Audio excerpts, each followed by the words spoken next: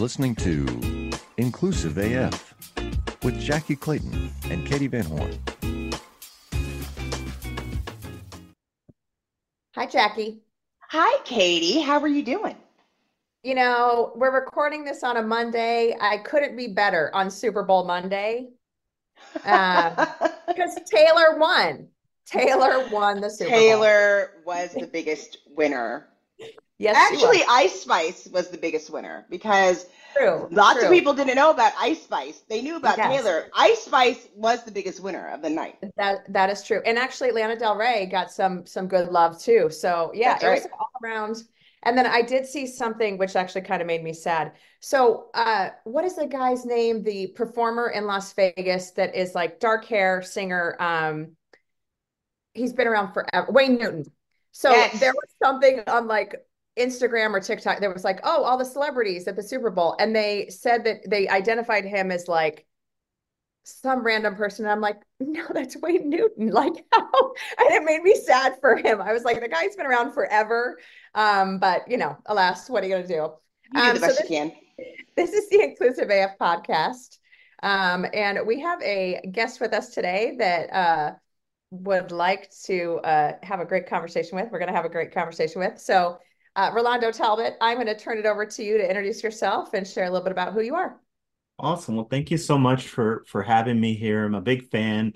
I've listened to you all for a while, and I do appreciate. I've done these type of things before, and it's always very sort of hoity-toity and kind of. I appreciate the dialogue and the conversation without all the pretense. So, thank you for having me here, and looking forward to our conversation. As I call it, it's my origin story. So I'm a Southern California native, and I grew up in the LA area. And for me, went to college out here. I joined the military, joined the Air Force right out of college. And as I started my career and sort of progressing my career is really where this sort of intersection of DEI and the work that I do today kind of came in. Because as I would sit at these tables of all these, very important people and generals and all that type of stuff as a young officer, I look around and I wouldn't see anybody who looked like me. And I began to realize that in these conversations, we were making decisions, oftentimes life and death decisions, about people who did look like me. And I got really just interested in like, how does that happen? Like, how do Yeah. I end up in this room? Like, what did I do to get here? And like, why is it that I'm the only person here? And then why is it that there isn't this sense of representation? Although I didn't know that's what it was at the time, but just like why was this not sitting well in my soul? Like what was this? How did it happen both historically and systemically? And so when I left the military, it was really just this intense desire to want to understand that a lot better and create situations or environments in where that wasn't the case. Because I know that going through the military, I had a very traumatic experience being those only people and having to speak up and sort of advocate for others in a way where I didn't necessarily have the power, nor really the voice that I do today to have that. And so that's really what kind of just I'd say catapulted me into the DEI space was just really getting interested in how to make that type of change. And so as I joined different corporations and did different roles, that's really just how my career sort of progressed. And in increasing roles and having this type of responsibility. So at the point where I'm at now, I'm in a large entertainment company, leading the diversity, equity, and inclusion efforts of the organization. And that's really my focus is how to create these spaces of inclusivity, of belonging, bring voices to the table. I often say, and it's not my quote, but I love saying it is, if you're not at the table, then you're on the menu. And so it's really how do I get people off that menu and to the table so that we can do this work together. And then along with that, I mean, I really do. I'm sort of a believer in this is not just a job, it's a lifestyle. And so I do a lot of this work in my community from a volunteer aspect, whether it's through our educational equity efforts. I work with our police in my local city in policing equity. Gosh, it's a lot of stuff, not nonprofit type stuff. that I do. But really, my current interest right now, my current focus in my work is really this desire to bring a lot of intersectionality into the work that I do. So we're in the middle of Black History Month. It feels like we've got 29 days to cram in all the great things about Black people.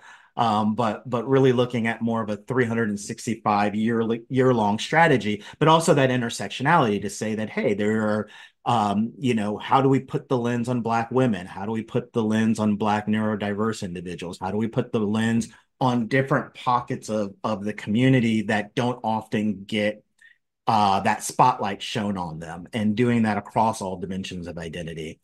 So really interested in that right now. I'm a technologist by background. So really looking at the intersection of DEI and technology.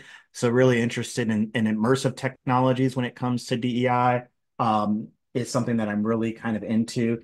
And then also looking at trauma-informed workplaces, and how do we sort of take the workplace as we know it today, make it more trauma-informed, and looking at the impact that that has on the different communities.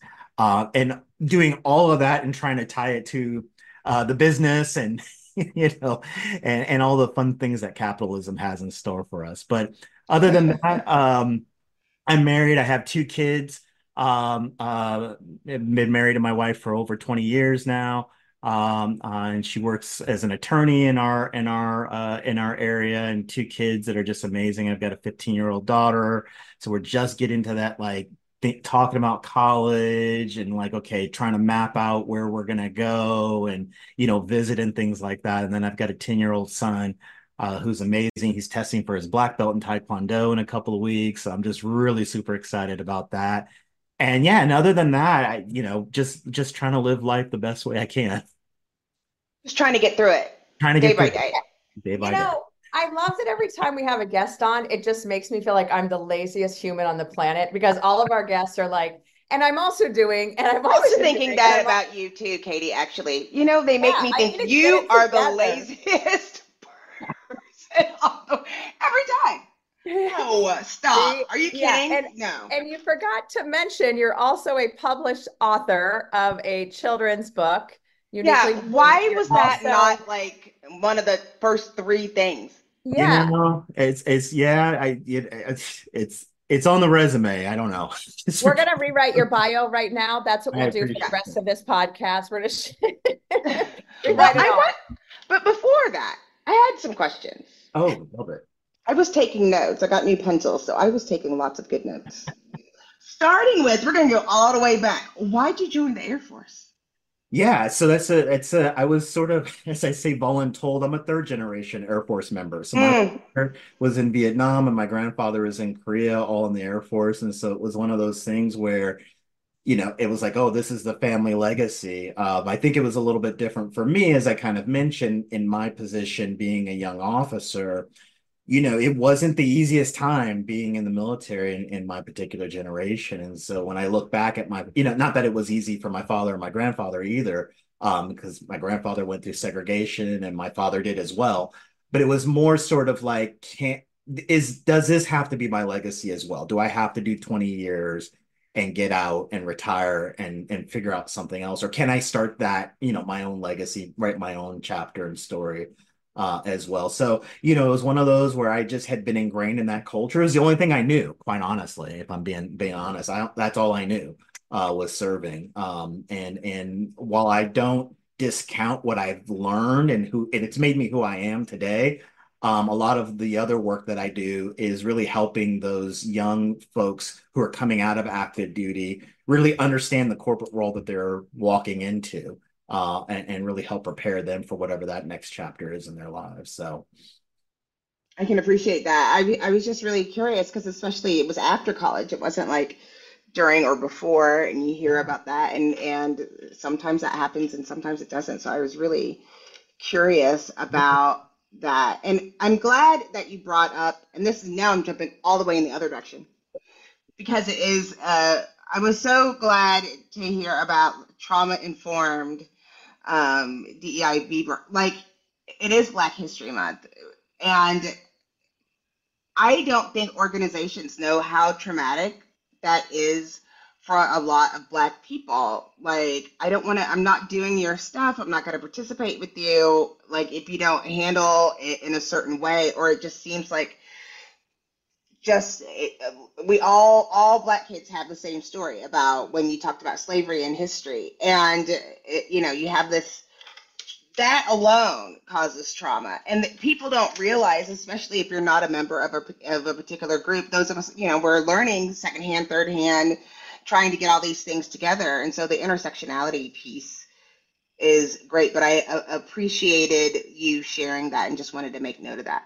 Oh yeah, no, I appreciate it. Absolutely. And that's the challenge with it is because it is not widely recognized what we find, and I can speak from my own personal experience, is oftentimes we're forced to have to relive that trauma to help inform others of that trauma. Because you're not in it, you don't know. You don't know me having to recount my entire lineage to prove, my blackness during this month is trauma. It's causing trauma. I'm going to do it with a smile, but you're never going to know that, right? And so it's how do we stop that? How do we Well, inform and stop that and make the place better? But yeah.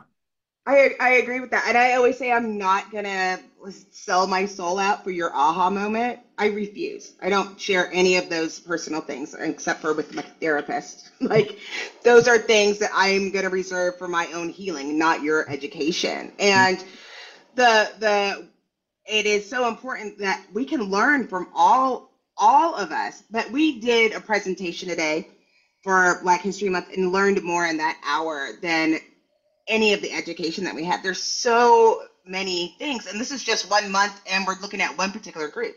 There's so much to learn. I wanted to ask, through your history of all of these different roles, has there ever been a common thread that you think you've had to go over in each new location, kind of from scratch? Like, okay, here's the list of things I do. Here's a list of the things I don't do. Here's the list of things we're not going to do.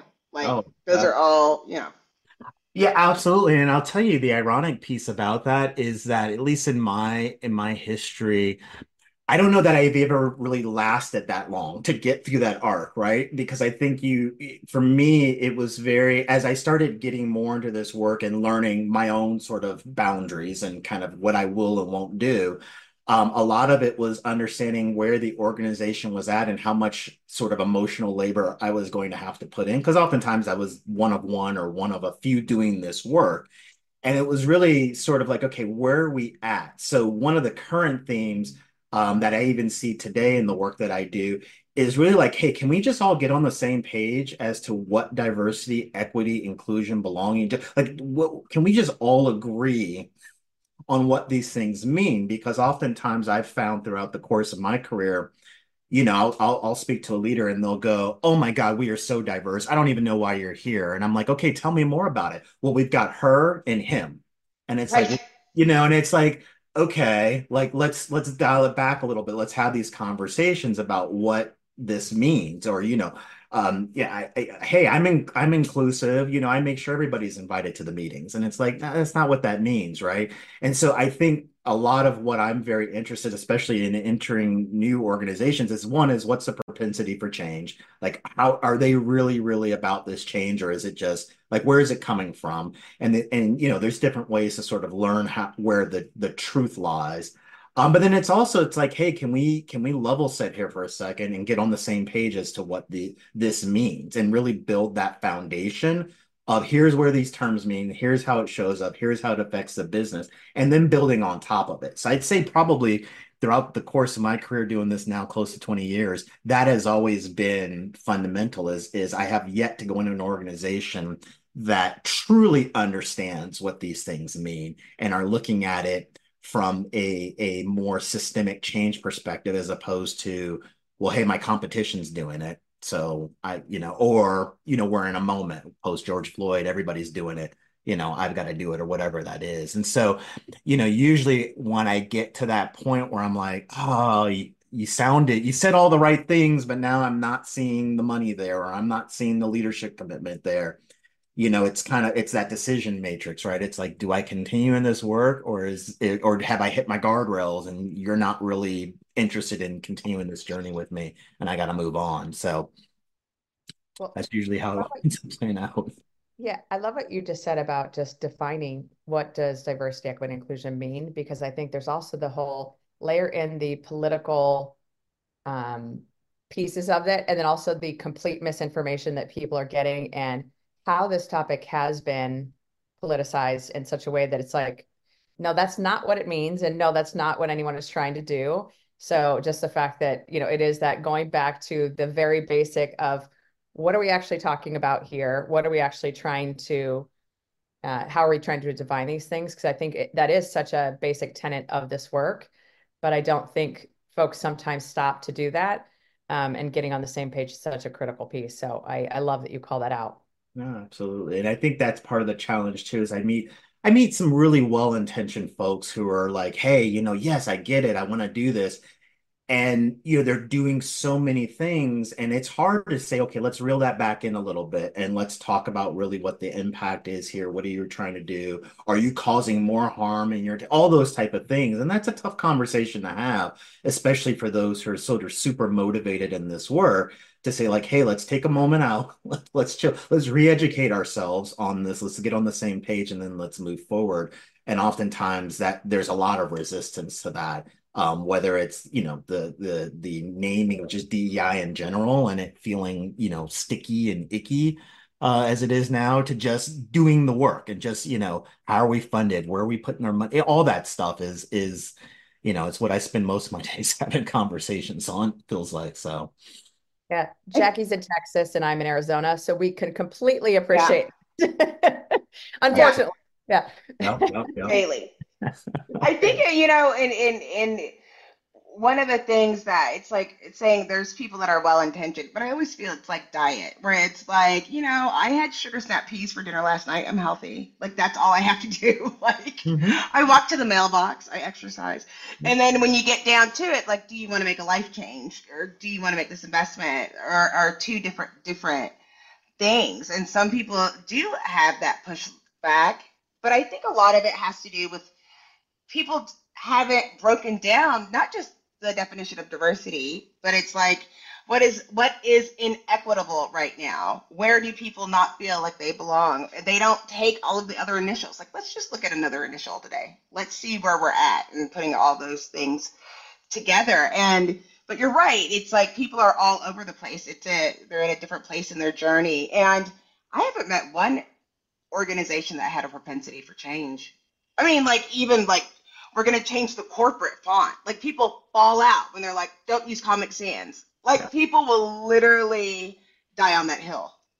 But also don't use Comic Sans, just so we're all on the same. Perfect, perfect, perfect. Yeah, and so that's where I sort of like that challenge in a lot of ways, unless it becomes, untenable. But I like that challenge, and that's where I sort of leverage my own sort of intersectionalities to sort of, bring different approaches, bring different strategies to it to get folks to understand, that yes, there's this business case for DEI, but then there's also this morality case for DEI. And it's if you say who you say you are, if you really do mean that, then this is just another piece of it. This isn't something that is meant to change you in a fundamental way that you are no longer recognizable to yourself. This is who you say you are. So let's put your money where your mouth is. And so it's usually when I'm trying to approach things from that sort of perspective that oftentimes for some leaders, there's this aha moment, and it's like, oh, okay, you're not trying to whatever, put a bunch of women in leadership positions because it looks right. It's like, no, this is actually, here's the case study, here's the data, here's how we're going to do it. This is what you're talking about, and all the materials that you put out there to clients. This is what makes sense. Let's move forward and let's get this done. And so there seems to be some success when you approach it that way, but I think to your earlier point, yeah, there's no organization that, if it ain't broke, why are we trying to fix it, right? If we're making profits and we're able to lay off people and keep revenue up high and keep stockholders happy, why are we going to, put together a more inclusive hiring strategy? Like, why would we do that? All right.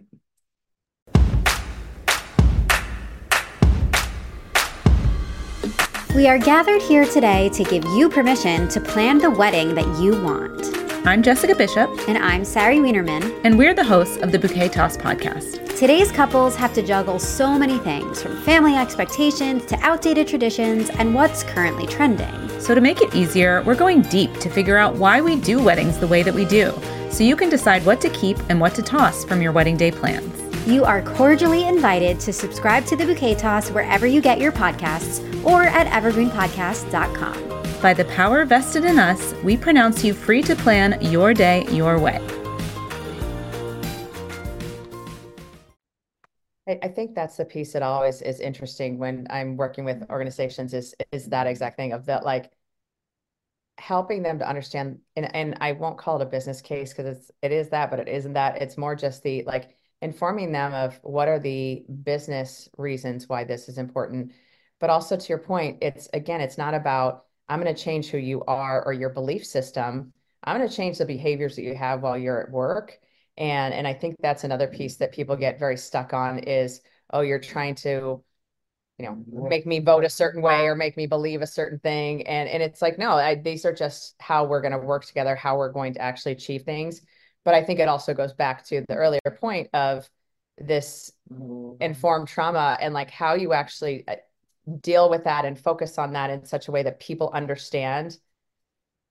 For example, the Black History Month, that you just mentioned, how does that actually impact all of your employees that identify as Black? How does that, or anyone that identifies as a person of color? Because there are those stories pretty much within every culture that they can say, oh yes, I was also traumatized, or I come from a country that was colonized by the British, or whatever it might be.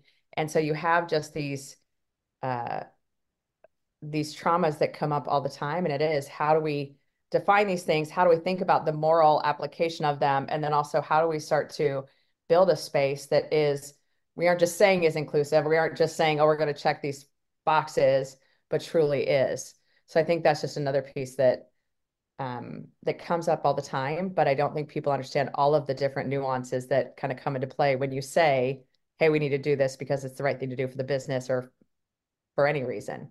No, absolutely. And I guess going back to the books, I totally forgot to mention the books, but that was kind of the reason why I started writing the books. I actually have two books. I'm working on a third, but the first book was more about just I come from a multicultural, multi-ethnic background, and that's reflected in my family. So it was really this intention to say, hey, this new generation, what are we calling them, alphas now, or whatever this newest generation is, it sounds cheesy, but right, they're going to take this work forward.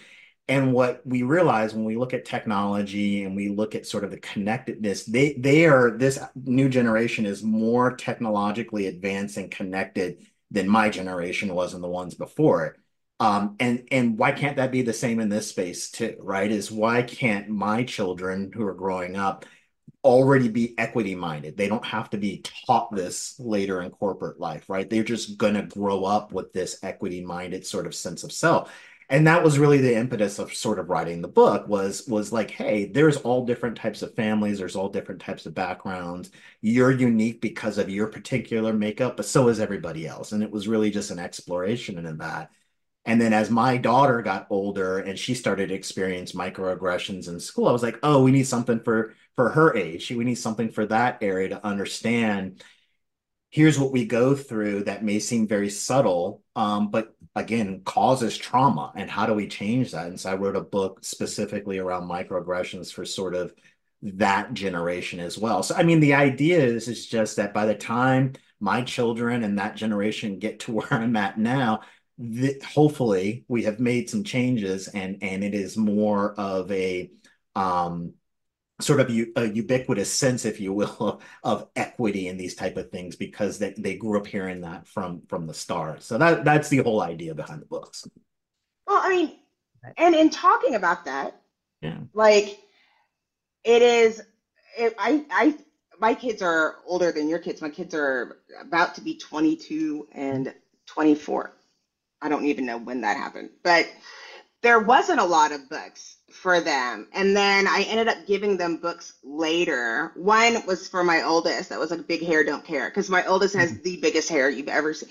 It's just big. And I used to like not want anybody to see it, and they didn't have those kids books. And then there was another one for my son. My son was born, and he just is unique looking and was just compare themselves to other people. But the fact of the matter is that especially if you're not teaching these things in schools, people like conveniently forget that the whole reason why we started seeing more Black history in schools was, and why they desegregated schools, when you look at Brown versus Board of Education, had to do with the psychological study that kids that were asked the doll test.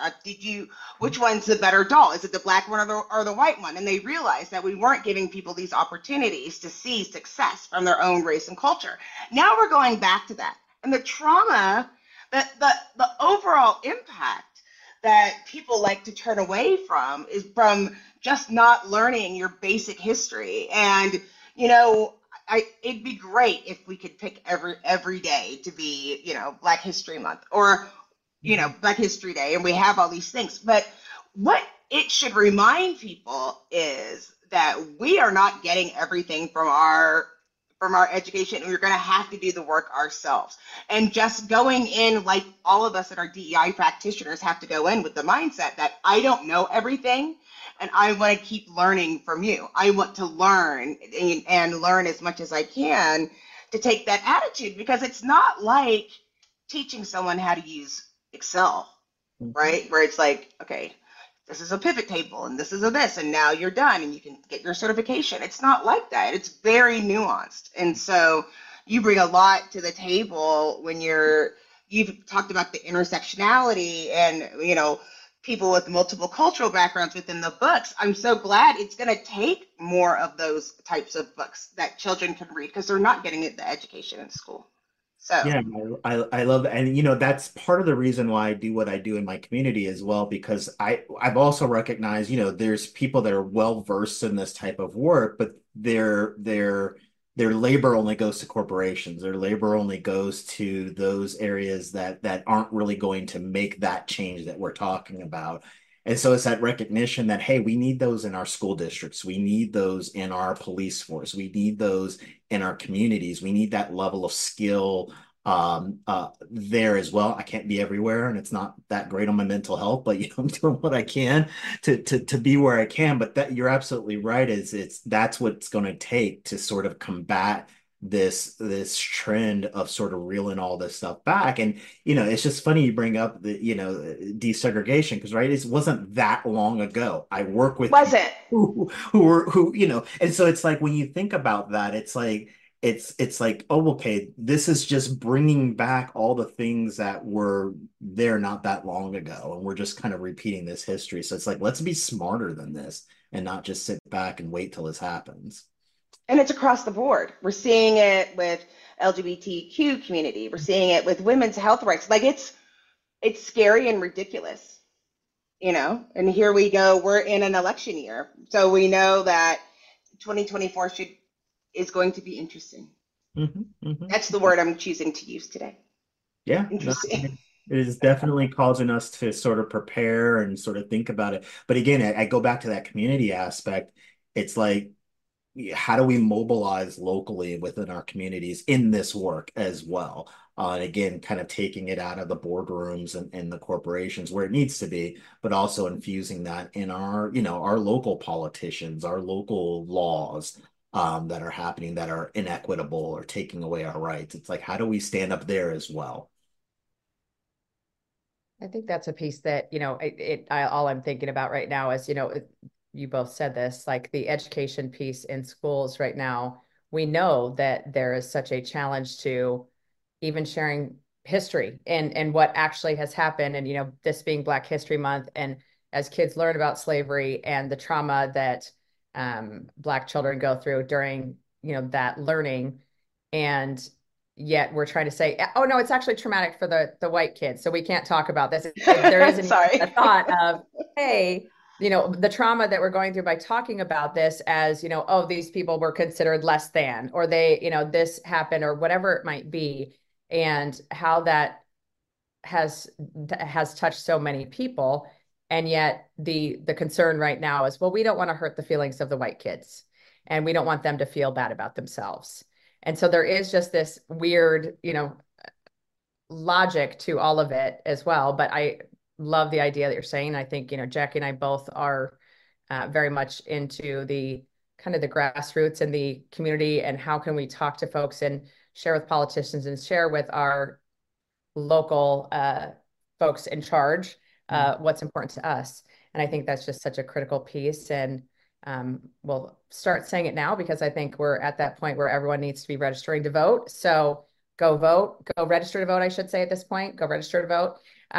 But when you think about, a person going into an organization that maybe doesn't have the 20 years of experience that you have doing this work, what are the things that you would recommend, that someone does that maybe is like a leader of HR, or that is recruiting, or, the folks that maybe are leading a small team and are frontline leaders, things like that? Yeah, definitely. So I think part of what I always tell leaders, especially who are kind of new to this or new to their roles, is you got to get out and start, reaching out to those infrastructures and those resources that can bring that knowledge in. I think there's a hesitancy, at least in a lot of the folks that I work with, to sort of, well, I don't, not every resource is created equal. There's so many out there, I don't know who to go to, or I'm going to go to the top 4 consulting areas and in the DEI space because they, I'm going to pay them a ton of money, but they're the voice and authority that I know of. And so part of that is really getting down and doing your research and understanding the culture that you're in, because not every size, is going to fit your particular organization. And then I think there's also a certain level of humility that one has to have. I think forget who said it earlier, but it's like sometimes we don't know what we don't know, and it's sort of recognizing that there's nobody's expecting you to be the expert in all of this, but we do expect you to be the expert in figuring out how to get this done. And I think that's part of how this work sort of progresses. One thing that I tell people very seriously, and I'm very, very serious with this, is when they go and they look for consultants and things like that, I'm like, if look at their boards, look at the diversity of their boards. Particularly just for me, what I advise is, how do they position Black women? Is it somebody at the top? Have they been there for just 3 months? Have they rotated a lot? Look at that makeup, understand kind of what you're getting yourself into. And if you don't see that representation, if you don't see that change, that's your red flag. You may not know all the ins and outs, but that's a flag that you need to look at, is how do they position this? Where I have worked with organizations where, and again, well-intentioned people, but if your entire board is white and there's no intersectionality, there's no diversity within it, and you're in the DEI space, I'm questioning, what exactly are we doing here, right? How exactly are we positioning this organization to come in and help? And so that's really, how I start, helping these organizations start to put together those foundations if I'm not in that particular position, but simply helping out.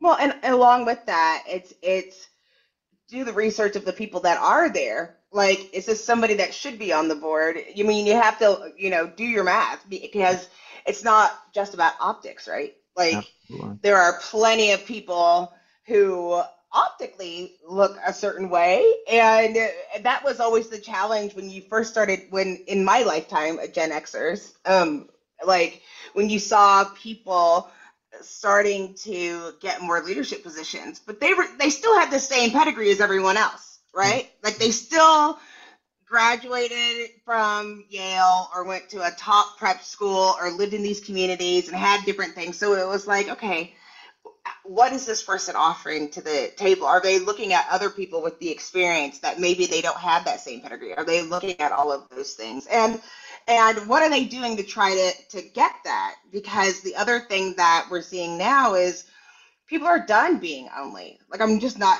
I always say I volunteer as tribute, but it's like, what have you done up to this point? Because some people are like, I see, and I appreciate you asking me, but I'm not doing that. I'm not going to be tokenized or be your only one. So dig deeper. I love that. I love that. I'm looking at, Katie is talking to her dogs. Can you hear? No, I just can read lips really Mailman's here. It's a problem. Mailman's trying to get us. I say that all of the time too with my dogs, but you do the best that you can. One of the things that you had brought up was about bringing voices to the table. How can someone, what is a good way? Because you want to enable people to feel confident enough and create an environment where people feel like they can share, but you also don't want to put somebody on the spot. Like maybe there's a reason Marcia hasn't said anything during this meeting because she's going through something else, so how can you safely bring voices out that may not have been heard and may have experienced that it's not a good place for them to speak up? Oh, for sure. So yeah, I mean, it sounds a lot simpler than it is when simply saying if you don't have a seat at the table, you're on the menu.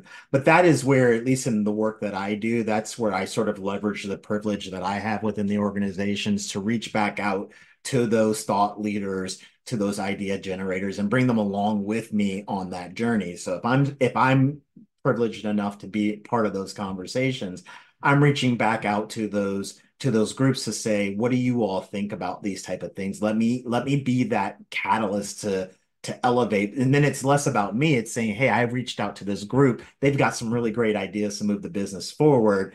You need to hear it directly from them, though, because I'm not going to do it justice. And I've got them sitting there right with me. One of the things that I love in my current role that I'm doing right now is we have a mentorship program, but it's a mentorship aligned with those historically excluded or actively marginalized groups, right? So we're bringing in women, we're bringing in vets, we're bringing in Black and African American, we're bringing in those of the AAPI community to partner and mentor with senior executives to say, hey, I may not understand your perspective, but you're going to sit in that room and we're going to have these offline conversations and you're going to educate me, right? And that's it. That is a ton of psychological safety work that has to be built up. It's a ton of educational work as to what are some of those, again, historical traumas of being the only or the one of one, but it's understanding and it's helping, in my case, executives understand the privilege that they have to sit in those rooms and sit at that table, and then bringing those voices along. And then I really just, I model that behavior for them a lot of times. So it's like, hey, I'm going to bring one of our hourly workers with us because you know what? They said something that I didn't even consider. Here, I'm being humble as a DEI practitioner. Here's something I didn't consider. This happened recently when we were talking about better ways to communicate to all our employees. And, emails, all the technologies, right? The Slack, the Teams, and everything like that. And I was just casually having a conversation with some of our hourly workers, because again, that's that touch point. And they go, I'm working all day. I don't have time to check email. Yeah. What is Teams? What is Slack? And it's like, it's such a, aha moment. But when you're working, you've got those blinders on, you're like, yeah, how would this ever get to you? Right. But again, it's not just me going into a meeting with executives and going, hey, how are our, it's like, hey, no, I'm going to bring in this individual because they've got a really great idea on how to communicate better with our hourly workers. And then that's how and then leveraging really our employee resource groups to be that catalyst, to be that sort of entity is really something that I'm really proud of in the work that I've done over the past couple of years is to, again, bring that group with me. Hey, you're coming along with me. We're not just going to leverage you when it's Black History Month and we want to know something cool to do, right? It's like, no, how are you actually going to affect the business? Hey, do you want to increase sales with the African American population? Here's how we're going to do that because of these ideas and then obviously compensating them, not just using their free intellectual labor, but obviously compensating and rewarding them for that. So, but it sounds simple, but that's years of work. That's years of conversation. That's years of modeling that behavior. So it's not an easy thing by any means. The Jim Stroud podcast explores the discoveries and trends forming the future of our lives. Brain-to-brain communication, robot bosses, microchip implants for workers, and artificial intelligence replacing human workers are all happening now. If you want to know what's happening next, subscribe now to the Jim Stroud podcast. Well, and I would also say it's years of building trust with the folks that you are bringing, because it probably is scary for them when you say, hey, come talk to the CEO, or hey, come talk to the entire leadership team or whatever. So they are trusting in you that you're going to keep them safe in that situation if they are saying, hey, this doesn't work for us, or hey, all of these things. So it's building trust, but it's also, I think, the key, and Jackie and I talk about this all the time, listening. You're going out to folks and saying, is this working? Are you getting the messages that we're trying to share with you? Are you getting, what you need from us? And then listening to the responses and taking action from there. Because I think that's and I have been guilty of this. I am willing to admit it, that it's you start getting in the group, and to your point, you're in meetings, you're in whatever. And so you're like, oh, you just make a decision. This is what we're going to do for the employees. And then you're like, wait a minute, is this truly what the employees need or want, or would be helpful and supportive of them? But slowing down and doing that, it's such a critical piece, especially in this work. But I think just in any piece of culture and engagement at a company, the listening and making sure and checking back in and did I hear this right? All of those things. And I love the idea of just bringing them into the meeting with you so they can tell people. You reminded me of this story when I first started in this role that I was. Sometimes I just think of things, I'm like, yeah, why wouldn't you do that? But, apparently they're like revolutionary, right? And so I just was like, oh, so when's a good night for me to work overnight? And they're like, what do you mean work overnight? And I said, well, we have employees who work from like 11 p.m. to 8 a.m. in the morning. Like, how do we know what they think if we don't work overnight? And it was like, why would you do that? Because that's where they're at. Like, I want to work overnight to get to know them and to hear from them. And it's just stuff like that where it's like, really? Like that's okay. To your point, revolutionary. It's like, okay, this is where we're starting. Nobody thought of working overnight to hear from our overnight employees. Okay, well, let's do that. Let's get and what are we going to learn? We're going to learn so much from these employees who already feel like there's not that safety because nobody ever listens to what they've got to say. And so it's stuff like that where it's just like, okay, let's do this. Let me bring you in. I'm going to share with you and show you that I at least care that you're here, that you exist, and I want to understand how you see about these things. And again, it's all the dimensions. I leverage my veteran space to say, hey, in Southern California, we just lost 5 service people in a helicopter crash, and it's like, hey, I just want to check in. Oh, well, nobody's checked in on us. Okay, like I just want to check in and see how you all are doing. It's not, no agenda, just how are we feeling? Like how I know what it's like to lose somebody in their service. How are you all doing? And it's things like that again, it's not like it's part of a strategy of mine, but it's like it's okay, that's just what empathetic human beings do. And I'm gonna then bring your story of experiencing loss when you were in the service to our executives so we can talk about, what are ways that we can support our veterans. It's small stuff like that, but somebody's got to do it, I guess. Well, but it's another group of that's overlooked. Like, and that's when it goes back to education and teaching people. Like, there's a reason why we put veterans in the DEIB space, because they're often discriminated against and still discriminated against. It's not a box to check. Like, there's a real support that needs to be had, and to know how people are treated. And it makes me, think about like what are we doing to support each other as humans? At some point, it seems like we just got off the rails, and it is important to understand the differentiator for what we do at work and diversity at work versus DEIB outside of work can look like 2 different things. And,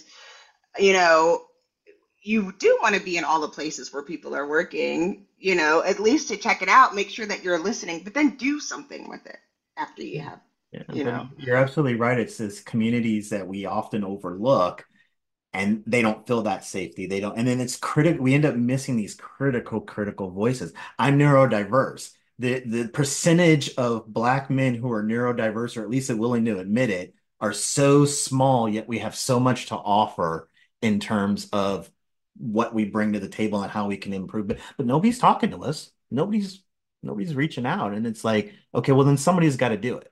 Somebody's got to reach out to these communities and do it. So it's like I can't be everywhere, but I try to be as many places as I can be. Well, I love that it's also, you've mentioned kind of modeling the behavior, which I think is another factor that if no one else is doing it, we have to stand up and do it. And I think that's the piece also that folks maybe miss is like, oh, no one's doing it. Oh, well, I guess we're just not going to do it. Versus, no, we need to hear from folks that like there's such a subculture of folks that work overnight and it's a completely different world, I feel like, because they are just they have different things going on at home. They have different things going on as to why they're working overnight, whatever it might be. And it is such a fascinating thing when you do get to sit down with them to go, just tell me all the things. Tell me, what's going on. How is your world? Um, whatever it might be. And so I like that you're I've recommending that learned approach. so So I think much. it's so critical.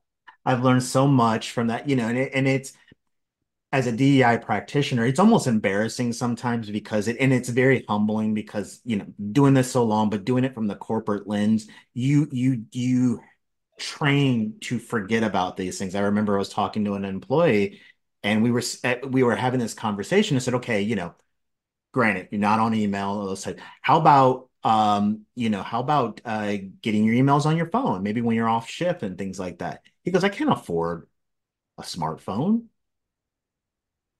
Right. It's like, oh, man, even in Yeah. trying to think of a solution, I'm not Yeah. thinking at that level, right? And it was eye-opening for me, and it was very humbling because it was like, oh, I need to get out of this sort of corporatist level of thinking that these are people with all individual stories. I need to understand what is it that motivates them, Yeah, I know why I'm here, but you're just here trying to survive and make whatever you can Mhm. make an hour. We're coming from two different paradigms when it comes to this work, and I need to understand yours very, very intimately and quickly, or everything I'm doing is only going to cause you more harm. So it's Yeah. it's the it's that level that it's just, it's like I need to understand, those outside of my privilege. I need to understand single parents. I need to understand all these type of things. And maybe Mhm. that's my own hyperfixation, but it's like I got to know all the things because I can't do this work if I'm not informed, if I'm just making assumptions. I don't know. I think that's where, as practitioners, we get in a lot of trouble and we sort of harm ourselves in this work when we make these assumptions of like, oh, we're just gonna do this because this sounds great. And it's like, What is it? Yeah. Does it? Well, I think the other one, and I actually have this slide in one of the trainings that I do, and it's like the world who has access to Wi-Fi. mhm. And obviously this became a major, factor when people were being sent home from work. And it was, oh, well, I need a hotspot or I need, something for reliable internet, which again, very similar example where it is like, oh, I didn't even think that that would be something we would need to talk about, but we need to, and we need to make sure that everyone has what they need just to, like you said, survive and get the basics of work done. It's fascinating. I'll take it one step forward. When I was Yeah. working in higher education, it was in the middle of the pandemic. What again was an eye-opening moment was that sort of technological equity, right? It's like who has their own laptops versus who doesn't, which of our students have the access. Power was another thing that I just was like we have students that had unreliable power. That's They right. did not have access to power. And it was like, oh, yeah. But then it was not only the access to technology and those infrastructure services, but it was also how do we use it, right? We were asking students for some of the first time, like, hey, you need to, configure your hotspot or configure your Zoom for students who have never used that before. So it was this whole sort of like just understanding technology. We've given you this expensive laptop, we've given you a hotspot, maybe we've given you a portable generator if you didn't have power security. But like, do you even know how to use it? Like, are we just Right. creating a barrier in our pat ourselves on the back moment of inclusivity, and we're creating a situation where students can't thrive. So it's like you just learn, you keep learning. I mean, My, it's still happening. My husband works for the Waco Independent School District. Somebody stole another kid's laptop.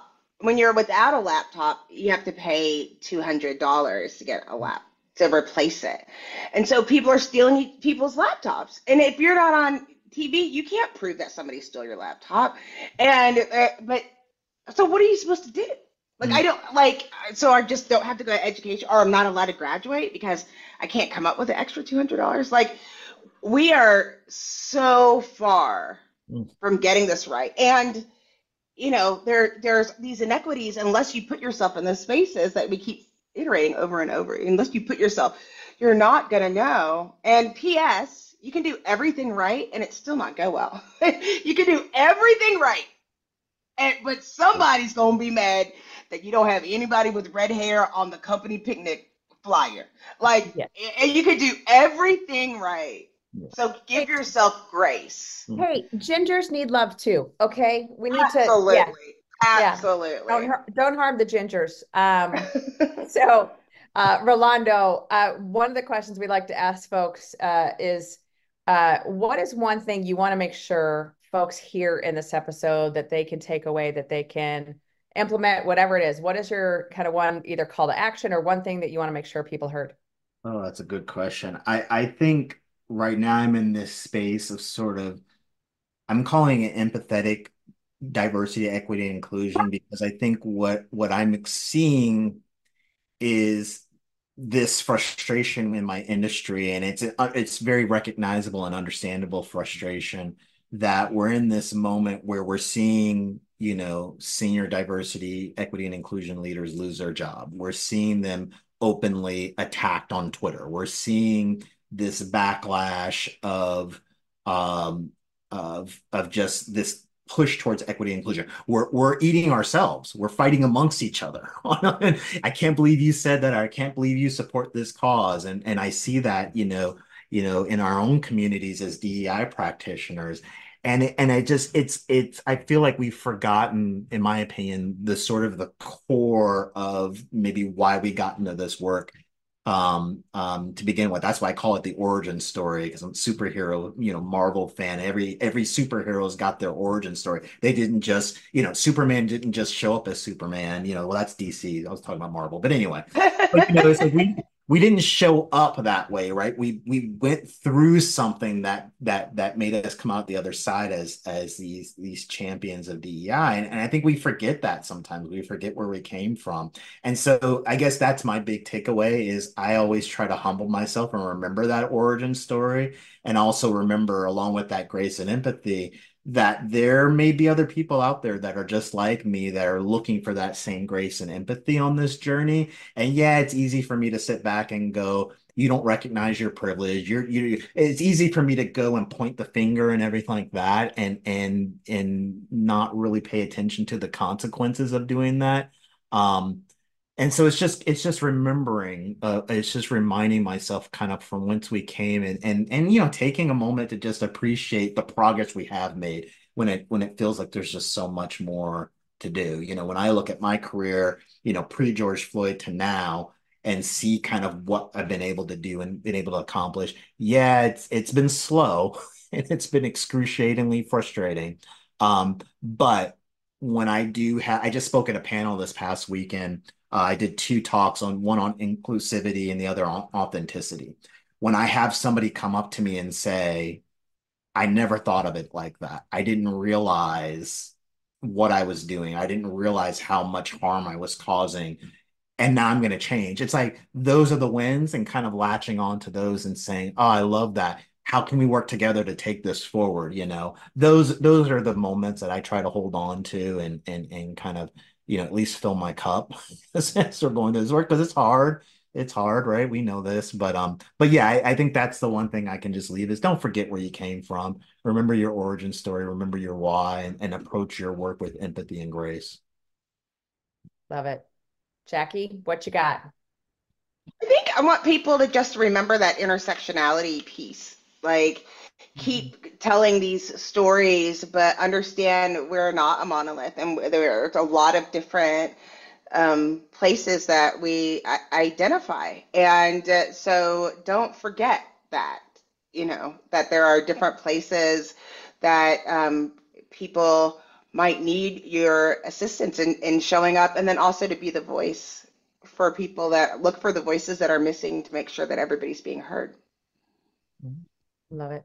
And I think the piece that you said in many different ways, is just giving people the agency to actually have the choice, to have the ability to learn, to have the ability to say, this is what I need. This is what would make me feel safe. All of those pieces, because I think that's, we talk about trauma-informed work, like just listening and actually saying, what can I do to make this better, to make this safe, to make this okay for you? And how do we actually do that in real life?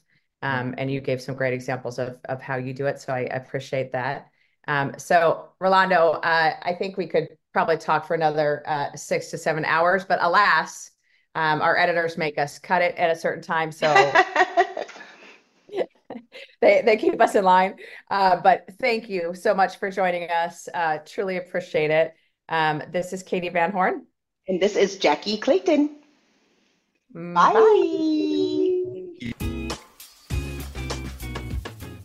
Do you love news about LinkedIn, Indeed, Google, and just about every other recruitment tech company out there? Hell yeah. I'm Chad. I'm Cheese. We're the Chad and Cheese Podcast. All the latest recruiting news and insights are on our show. Dripping in snark and attitude. Subscribe today wherever you listen to your podcasts. We out.